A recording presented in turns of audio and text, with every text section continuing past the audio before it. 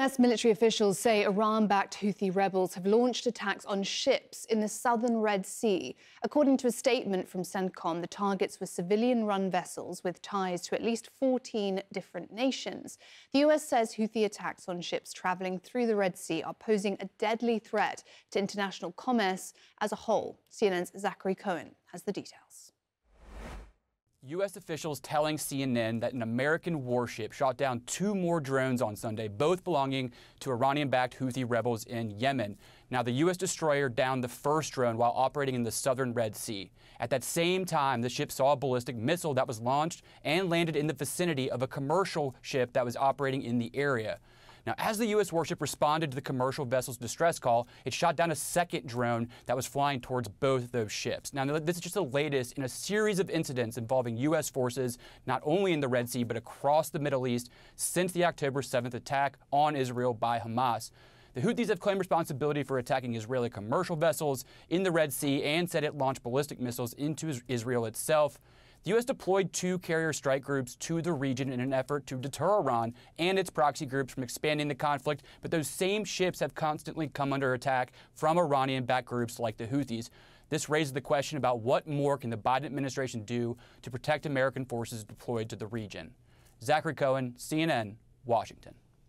US military officials say they will, quote, consider all appropriate responses to keep Iran-backed militants from threatening life and trade in the Red Sea. CNN military analyst Lieutenant General Mark Hertling explains what the US is doing in the region. Those ships and both the Ford and the Eisenhower groups were put in specific locations as part of the preliminary operations to do exactly what they're doing, intercepting missiles from other countries. But it certainly puts the crews in danger, even though they have a great deal of air defense capability on each one of those ships, multiple capabilities on the Carney, for example. So they can self-defend.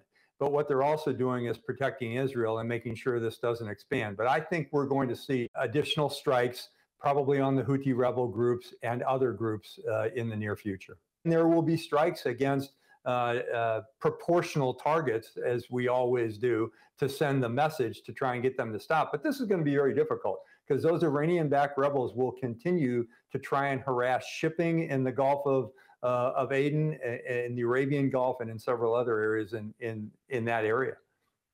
CNN military analyst Lieutenant General Mark Hertling there. Colonel, let's talk about the military, the U.S. military in the region, because yesterday a Navy destroyer shot down at least 3 drones that were headed for it. And they also responded to a distress call from a commercial ship. I mean, this is an incredibly important shipping lane for the world. What's going on here? How dangerous is what happened over the weekend in terms of potentially inflaming a wider conflict? Yeah, this is certainly a warning sign, Casey. And part of the problem is that, as you mentioned, a lot of commercial shipping goes through this area. It's known as the Bab el-Mandeb Strait that connects the Red Sea to the Gulf of Aden. That area is full of all the traffic that comes out of the Suez Canal. So there is a lot of commercial traffic that goes between Asia and the Middle East and Europe coming through this area. And the fact that it is being put at risk by the Houthis, which is a group that controls a large portion of Yemen and is, oh, by the way, supported by Iran, that makes it very difficult for commercial ships to go through this area. The USS Carney, the destroyer that you mentioned, was actively engaged. They had a very busy day over the weekend where they were able to intercept several drones and destroy them. They also aided at least 3 commercial vessels in fending off attacks, and luckily no one was hurt in this situation. But the problem remains that these shipping lanes are now being put at risk, and it could very well impact the economies of the Middle East, Europe, and potentially even the U.S., because this is a global area of transport, and that will make a potential difference in the way we trade our goods from one area to the other. Yeah, no, for sure.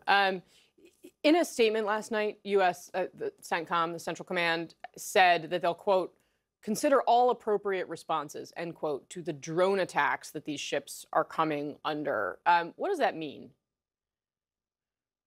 Well, they are leaving their options open, Casey. What they're trying to do is they're trying to warn the Houthis that at this particular point in time, they are putting themselves at risk by sending these attacks against these ships.